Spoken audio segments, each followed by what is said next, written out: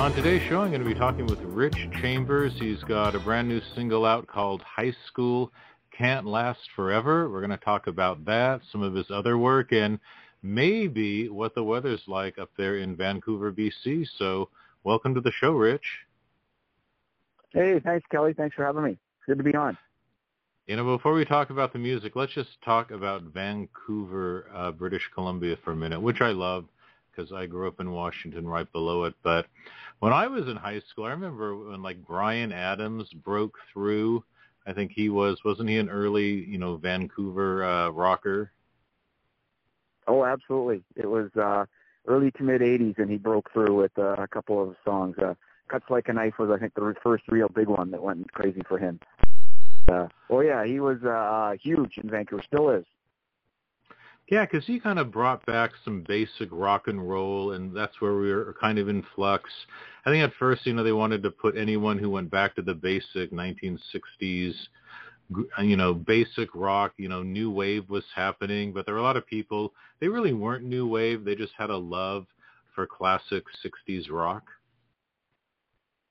Yeah, no, it's true, Kelly. I mean, I think there's always Adams came out on the big synthesizer push. MTV had just hit home, and MIDI and synthesizers were sort of predominating all over the place. But he came back with the guitar, and you're absolutely right, that 60s rock. And I think throughout the evolution of pop music or rock music, lots of artists seem to always dive back into that 60s, that the Beatles started and the Rolling Stones and Elvis, where it was just a bunch of people with guitars, bass, and drums and singing away. So Adams is definitely part of that push. Well, here's one I'll throw in. Maybe this will date us both. I don't know if they were from Vancouver, but I think they were British Columbia. Do you remember from back in the 80s, Doug and the Slugs? Oh, absolutely. I remember seeing them in local pubs. They were a big Vancouver band. They started in the late 70s, and they continued through to the 80s. And they never hit it huge, but those who knew about them really were fans for sure. You obviously, Kelly, know about them. I once almost got to see them. I was in Victoria, and they were playing, and the people I was with didn't want to go, and I said, come on, with a name like Doug and the Slugs, this is a no-brainer. We got to see these guys. But I was overruled, so I probably dropped those friends right after that. That's Too Bad. Actually, that's the name of their biggest single. It's called Too Bad. Well, this brings it back to you. Oh, yeah. Well, this brings it back to you, and I'm going to read just a little bit of, you wrote this on your website, and I think this really, okay.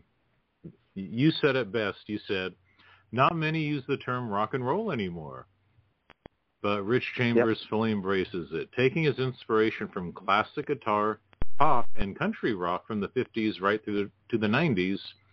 Chambers puts a modern spin on his music to create songs that are comfortingly familiar, yet also freshly new. And I think that's the thing is people take their influences, but you put your new spin on it. Yep, for sure. And Kelly, it's great because I think part of the problem with the industry, it's a plus and a minus. We're inundated with so many different genres and styles, which is great, but then we're also asked to define them, which isn't so great because we end up pigeonholing too many artists, and too many people get stuck on their one genre. So you might say you like one type of music and not willing to try out another, which is a shame. And so when people say, well, you play rock? I'll say, yeah. And they'll say, what kind of rock? And this is how I came up with the idea of rock and roll. And because I can't really define it. I mean, to give you an idea, this is the perplexing problem I've had for years. When I first started pushing my music to radio, I would go to a standard rock station. They'd say, oh, this is too retro. I'd go to a retro station and say, this is modern. I'd try country, and they'd say, this is too rock. And then another rock station would say, I'm too country. The blues and punk stations would say, no, you're too rock. And sometimes the rock stations say, well, you got too much of a punk edge to you. So it's a problem, but I think it's a problem I love because it tells me that I'm hitting all the genres that I grew up with, all the genres I listen to. And I love the idea of it's a good song, it's a good song. Who cares what genre it is? If it's a good song, it's simply a good song. What was so fun about early rock and roll is it had a lot of rockabilly, and a lot of the rockabilly artists came from country. And you think of, the blues and country roots of rock and roll, and it seems like that's Yep. had maybe a little revival just in Americana and people wanting to play real instruments again. Totally agree, and I like to see it. Because rock and roll, when you get right down to it, you're absolutely right. It's it's a high of the blues and country. It came together, and it pulled jazz, it pulled a bit of big band, and that's what I think the essence of rock and roll is. And that's I've tried to get back to that, but throwing in some of the evolution that it's done in the last 50 years or 60 years, so throwing in some punk and some that 90s Nirvana and Green Day Pilot scenario, and that's what rock and roll is. It's sort of a constant evolution. Well, I'm going to read a little blurb that talks about High School Can't Last Forever, your new single. Okay. And you tie in something interesting with high schools. You said, the culture of rock and roll was born in American high schools. The earliest practitioners of rock were barely out of high school themselves, and they wrote songs that chronicled the experiences and channeled the great expectations of their audience. Rock fans were high schoolers, and their view of the world was the one you'd get from behind a desk in a classroom, waiting desperately for the bell and the beginning of freedom.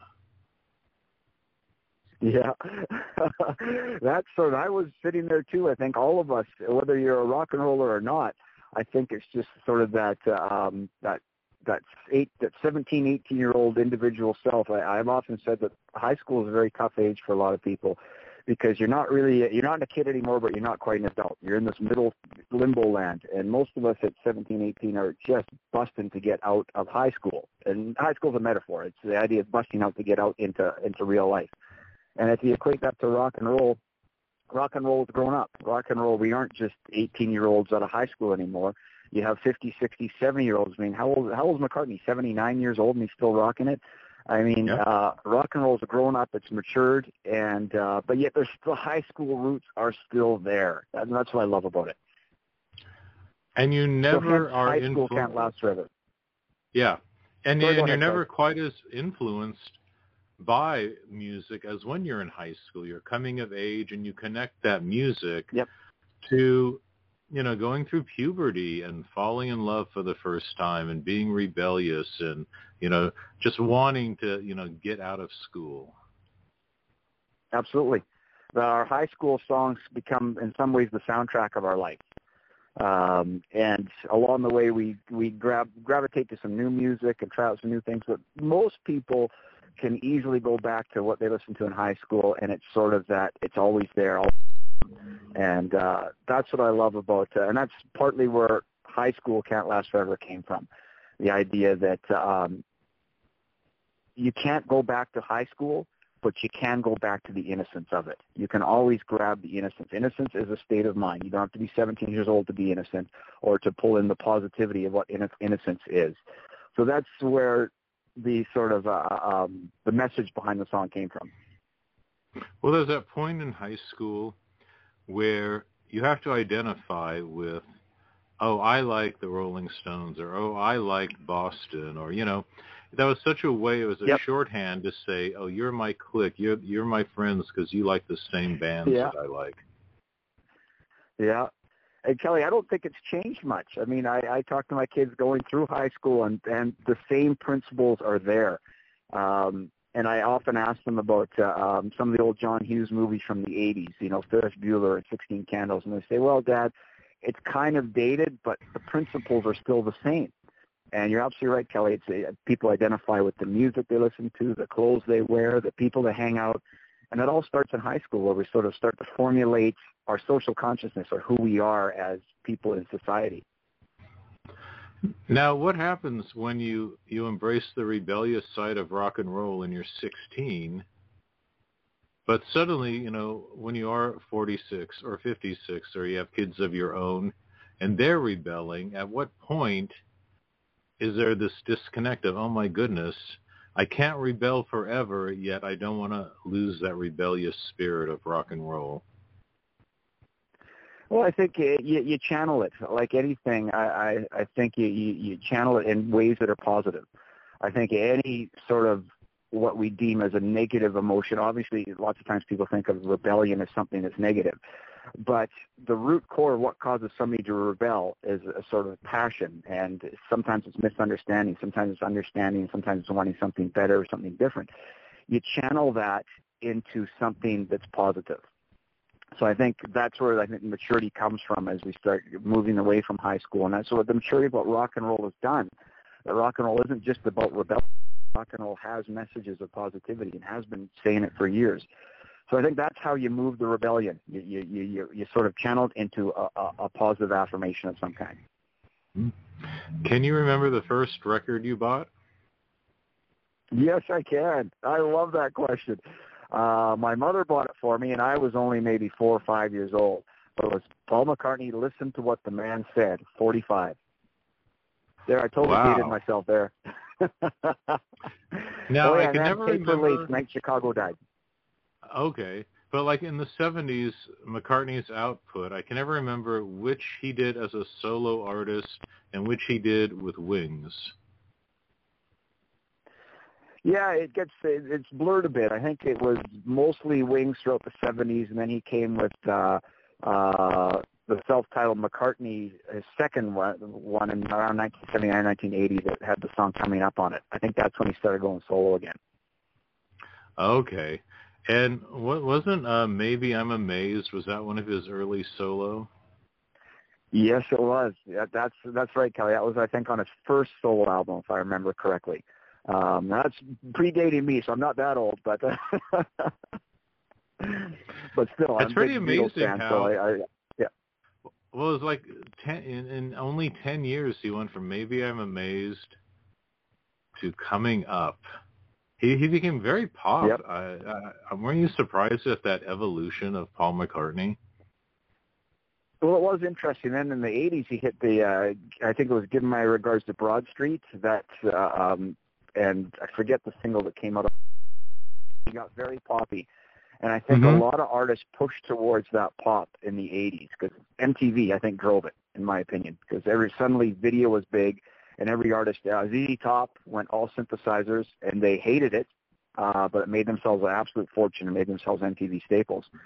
And other bands did it too. Duran Duran were masters at it. And it just created a different evolution in rock and roll. And today, rock bands still have to have videos today. It's still a vital component of the marketing push behind a band. Well, it just goes to show how much talent there is in rock singers. And, you know, people, I don't know why people used to discount rock music because, you know, you look back now and think of just all the technical expertise these musicians had, yet, you know, when everything gets grouped together, you know, pop music, rock and roll, and now when you look back at some of the arrangements on some of these albums, they just sound like, you know, genius classical music compared to a lot of the EDM and just the very, you know, programmed dance beats we hear now. Yeah.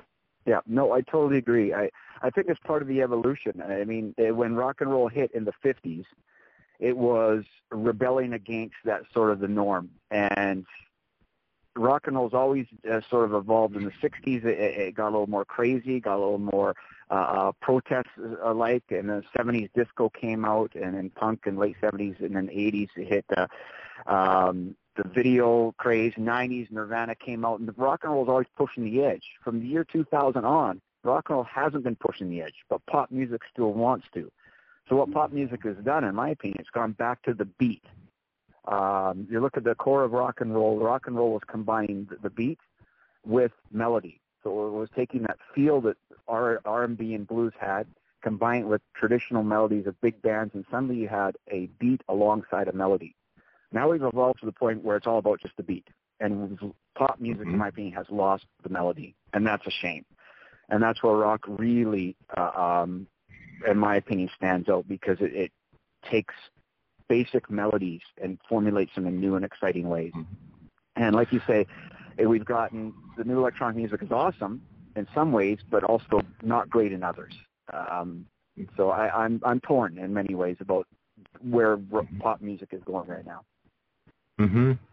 You know, for someone who's never been in a band, share with them what it's like. You know, you are young, you're a teenager or in your early 20s, you start a band, and you got to play, you know, dive bars, and you know, everyone imagines playing Madison Square Garden and, you know, these great places, but, you know, especially back in the day, you pay your dues. I mean, what was it like paying your dues early in your career? What a great question. Yeah, I've played some pretty divey places, no question. There's times where I wasn't sure if I was going to get out with my gear intact and without a black eye or a broken nose or something. I mean, there have been some crazy times and some super fun times too. There's no question. It takes the good or the bad, but it's all part of the evolution. And every time I did a cheesy dive where maybe 3 or 4 people listened to me, or there were 6 people in the place and nobody's listening to me, it built certain character, and it made you realize, okay, I got to try this harder and do this differently and try that. And then you get a gig where suddenly 150 people are jammed into a place that should only have 75, and they're going crazy and they're cheering for you and jumping up and down.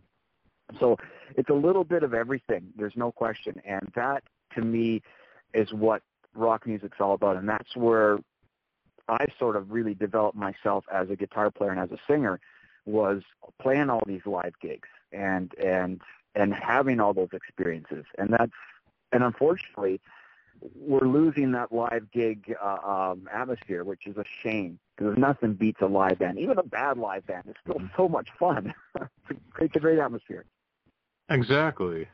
Well, things have changed so much in how you promote yourself as an artist, as a band, and we've really lost out on radio, because I just remember in the heyday of rock and roll radio and the great disc jockeys, and there was also a time when you could be a regional success, like your local rock radio would support you as a local artist.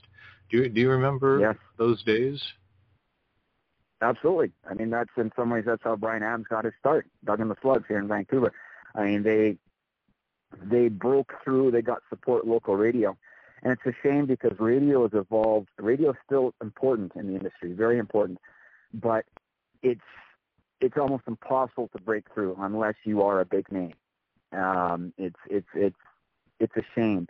But in the plus to that, Kelly, it's a sort of double-edged sword, because with the internet, for instance, I'm getting played all over the place right now on independent and internet radio stations. They're sort of doing what AM radio did in the 1950s and 60s, where suddenly all these new stations popped up, and the DJ could say, yeah, I like you, I'm going to play your song. Now, commercial radio doesn't do that, but internet radio does.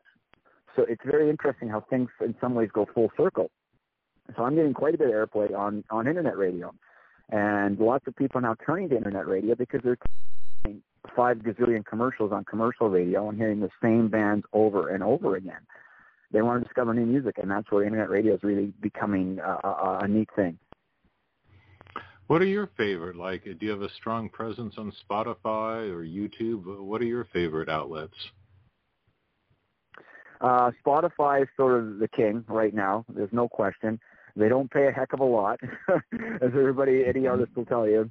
In some ways, I actually, about 7-8 years ago, prior to Spotify, when it was iTunes paying 50 cents to an artist per download, artists were doing better. Now Spotify, you get, I think it's 0.003 cents per stream. So what Spotify is basically getting your name out there. Spotify is where you build up the fan base. And now artists are making money on merchandise. They're making money, hopefully soon, get back to playing live again. Some bands are starting to, which is great as COVID restrictions get lifted. But it's Spotify and the streaming has created a new beast, so to speak, with all its pluses and minuses.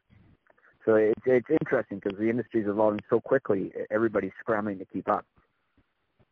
Mm-hmm. Well, didn't you put out a Christmas album not too long ago?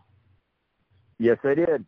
I initially put out a Christmas album in the mid-'90s when I finished university. And that was the CD era, of course, prior to streaming. And I pushed it for about 2-3 years and then sort of put it aside. And it was jump ahead 10 years. And suddenly my distributor sent me an email and said, we're putting everything online. Do you want to? I said, sure, throw my Christmas songs online. And one song took off, and it started getting download after download every Christmas. So a couple of years ago, I decided I'm going to take that one song and build an entire new Christmas album around it, which I released last year. So, and the one song that's been getting me stream after stream is the Snow Miser and Heat Miser, which is from a television special called The Year Without a Santa Claus. And that I get so much that every Christmas. That thing's just up to over almost a million streams now on Spotify, and that's only 2 years released it. So I'm pretty proud of that. And I love the Christmas music. I have so much fun with it. When I was looking at your YouTube channel, I think that's the one that stood out, the Snow Miser and Heat Miser. And I think for people of a certain generation, we remember that when it came out, and it just triggers so much nostalgia. Yeah, that's what I love about Christmas music. I mean, Christmas music brings that nostalgia up. The Snow Miser, Heat Miser. I put together a Christmas album of songs I loved as a kid. Frosty the Snowman's on there. The Grinch is on there. Snoopy's Christmas is on there. And then I wrote 4 originals, which I put on the album as well. Like, is that something you can share with your kids and say, hey, these are my favorite Christmas songs from when I was a kid? Absolutely. Absolutely. And that's the beauty of Christmas, Kelly. I mean, I put together these rock Christmas songs, but they really are timeless. There's no age demographic. You can be 8 years old or 88 years old, and it's Christmas and rock and roll Christmas, and all my songs I write about Christmas are all about fun. And that's what it's all about. Music is about fun. I think even as a kid, I think when I first saw that, The Year Without a Santa Claus, I knew how cool those songs and those characters were, the Heat Miser and the Snow Miser. Yep. When I first saw it, I couldn't stop laughing. I thought it was the funniest thing I'd ever seen. And jump ahead 40 years, I still think it's the funniest thing I've ever seen. So I love it.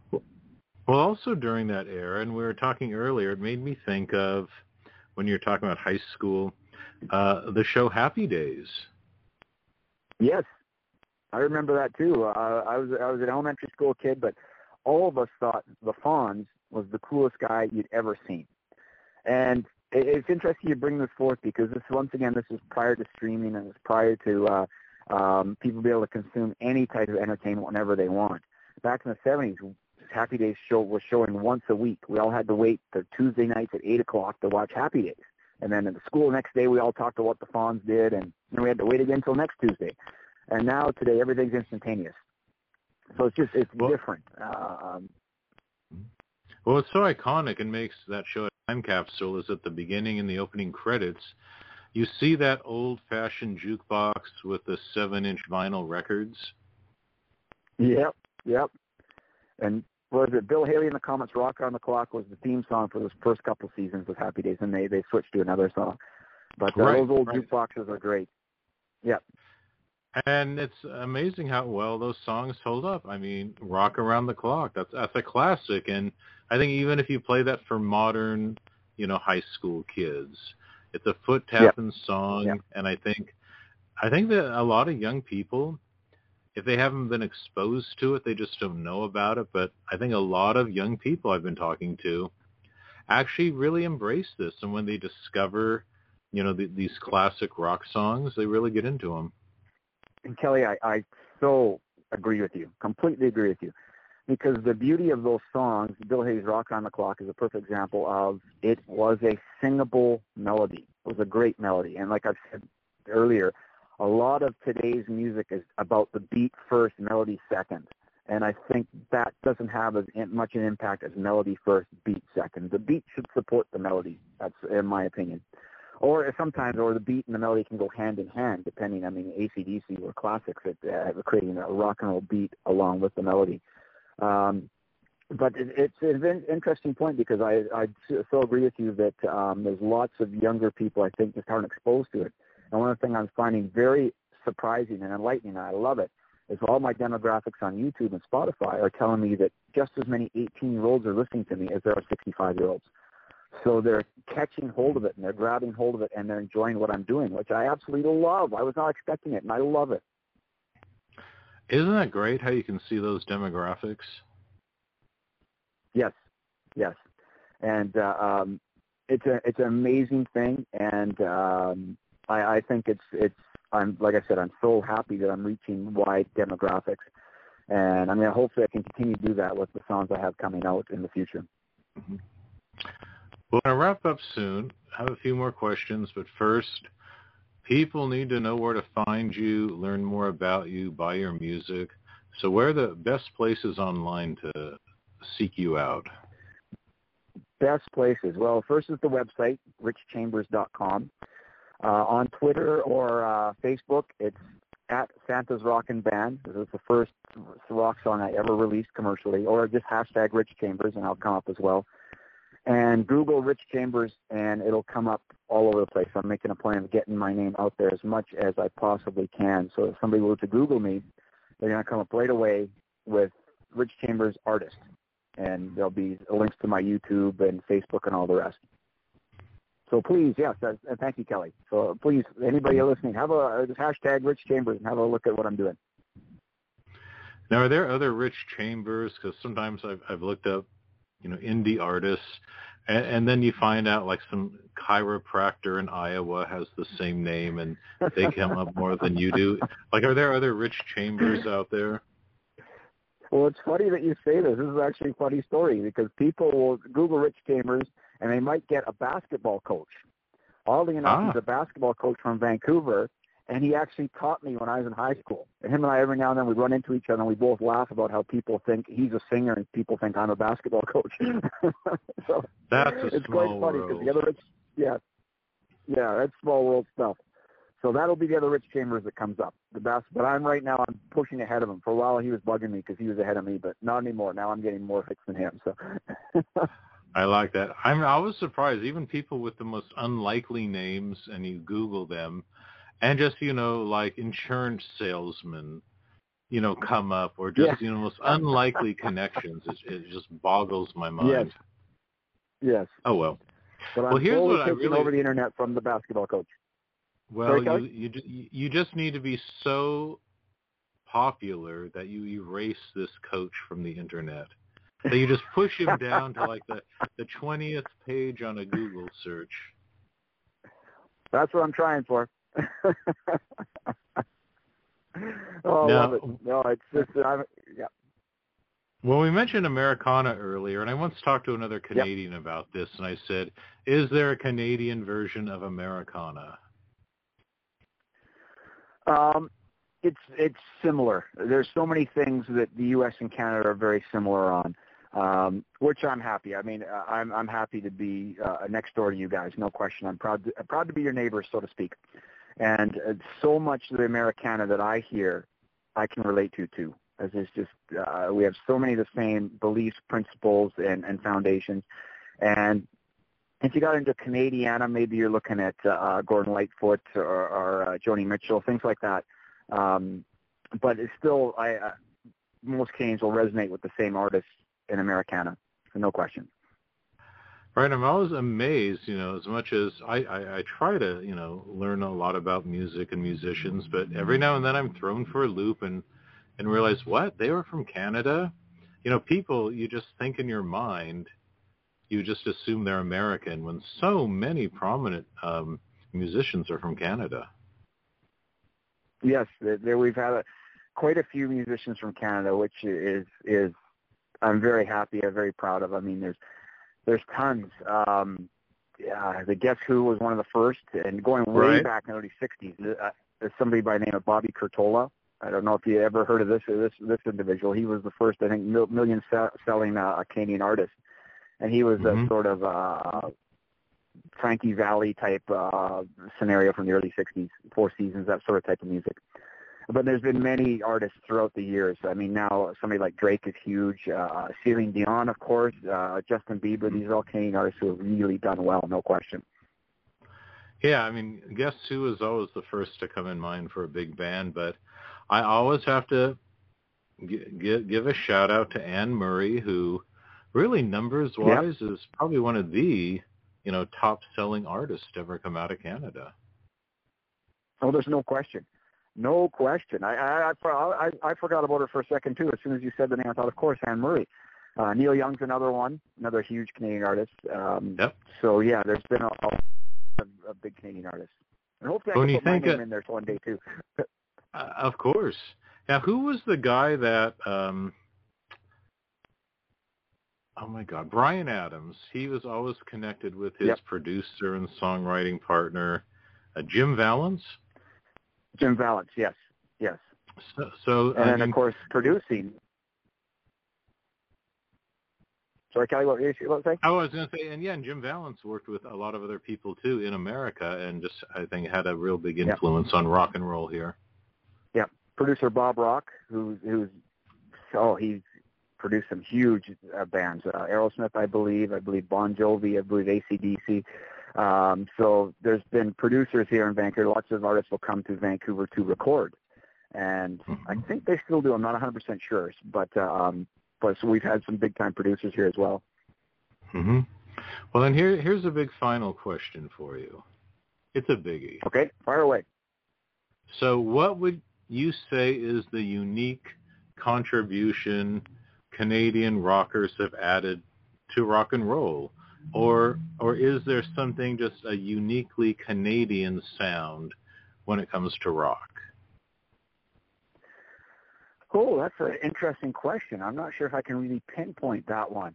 I think what I've liked about, I think of a band like Blue Rodeo, a Canadian band who I love, and what they've done really well is they've merged genres. Blue Rodeo can go country, can go rock, can go shift back and forth.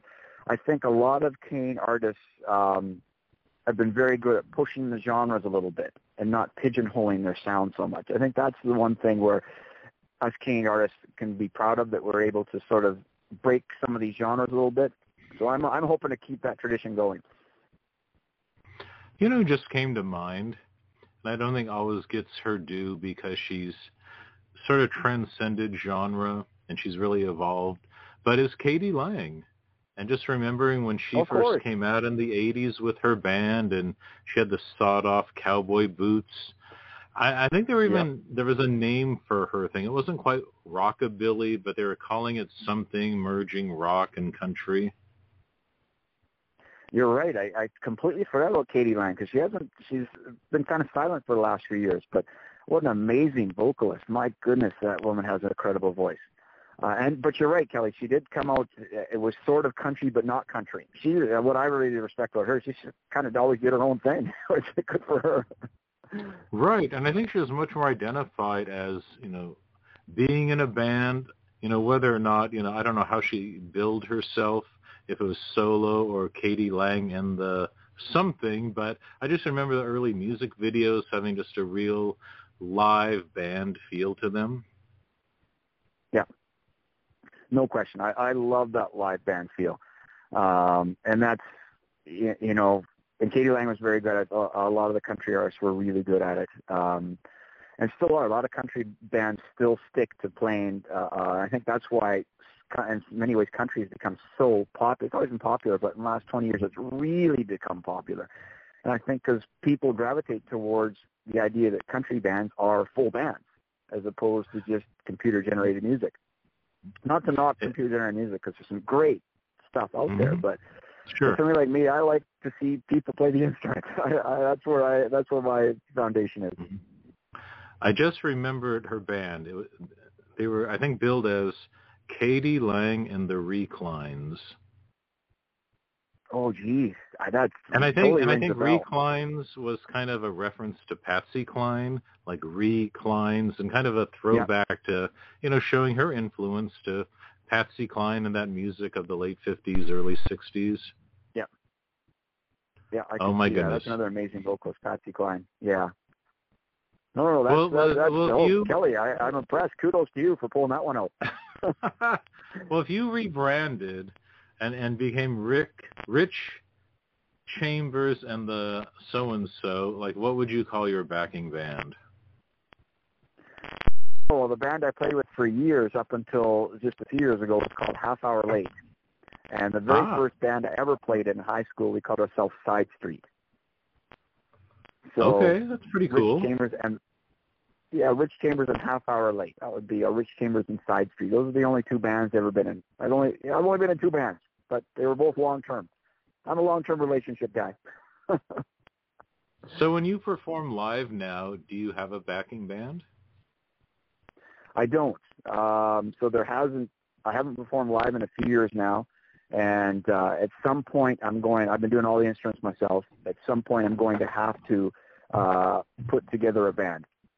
Right now, I'm all about promoting and getting the name out there and singing my songs. I've done a few podcasts where I've sang my songs solo with me and the acoustic guitar. But at some point, when things start pushing the next level, which I'm really pushing towards, I'm going to have to put together a band. Not have to. I'll want to put together a band and hit the road. So I'm not quite there yet. You know, when you're in high school and you have some friends and say, hey, let's put a band together. It's like, oh, okay. Hey, we need a bass player. Oh, so-and-so, let's ask him. You know, you kind of do it grassroots, but at this stage, how would you actually recruit and audition people for a band now? Well, it's a good question because of course it's on my plan. It's down the road, but it's part of the plan. At some point, I'm going to have to, I'll have to probably start putting out feelers out on the internet and through the various connections that I've made over the years. And I know people, sort of things. I'm not at a point where I can approach somebody and say, hey, you know, we've known each other for 5-6 years. I really like the way you play drums or whatever. Can you join the band? I'm not at that point yet, but I've got a base of a few people that I already know, and that's sort of how it'll word of mouth connections. You can place the call on the internet, and at some point I'll be putting together a band for sure. I bet like people who've been in other bands, you know, from the past few decades that you admired up there in Canada, I bet a lot of them are looking for some work. I bet if you like, you know, tracked them down through LinkedIn and maybe you could find like the bass player from the Reclines, or who knows, like, or the nephew of someone from Guess Who. You know, you can get a little creative with Kelly, this recruiting. You're absolutely right, and that's part of the stuff that I will do. I've been using LinkedIn and every other resource to find publishers and radio music directors and all kinds of things. I will be doing the same thing when it comes time to find musicians for my band. And it's also about personality fit. I remember reading something John Lennon said about an interview he did in the 60s about the Beatles. And he said, each of us are pretty good musicians on our own, he says, but together we're fantastic. And I thought, you know, that says to the personality mesh that has to happen for a band to really click. And you have many bands where you break down each individual, you go, they're good musicians, they're pro, but there's something about you put them together and they're just that much better. So personality and personality fit are going to be important for me when I start looking for a band. How about some of the Slugs? I don't know, but they might be a little too slow for me. Rich Chambers and the Sluggish Slugs. Oh man, Kelly, all kinds of ideas. Well, I'll have to see when it comes time. I'm probably another year away from putting a band together, to be honest. Well, I would be the first in line to buy a ticket if you did a live concert. Oh, thank you so much. First, I got another 2 singles that are coming out. I have one coming out at the end of November, and I'll have one coming out in early February, and that will support my first non-Christmas album. And I have 2 more albums worth of material ready to go. It's just a matter of recording it and putting it out a bit at a time.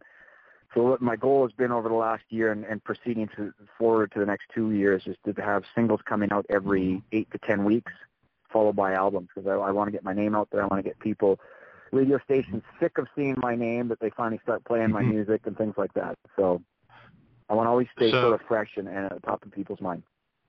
So next month, what's the name of that single that you're going to be releasing? November 29th, it's called I Wonder. I Wonder. Excellent. And then in February, the name of that single coming up in February? It'll be called Nice Guy But. For Valentine's Day? Oh no! It's a song that we've all, and it's a funny story actually. I don't want to get too into it, but it's all about being in the friend zone and being dumped. You're a real nice guy, but you're just a friend. That's the whole premise behind the song. Oh, perfect for Valentine's. Yeah, I guess in some ways it is. All right. Not the exact Valentine's Day most people want, but there it is. So I'm going to let you have the last word here. It's kind of a question, but you can elaborate. But for those people listening, these high school kids that maybe have grown up not hearing this kind of music, but they're turned on by it. They've gone to YouTube and heard all these great classics and say, hey, I want to form a garage band with my friends here in high school.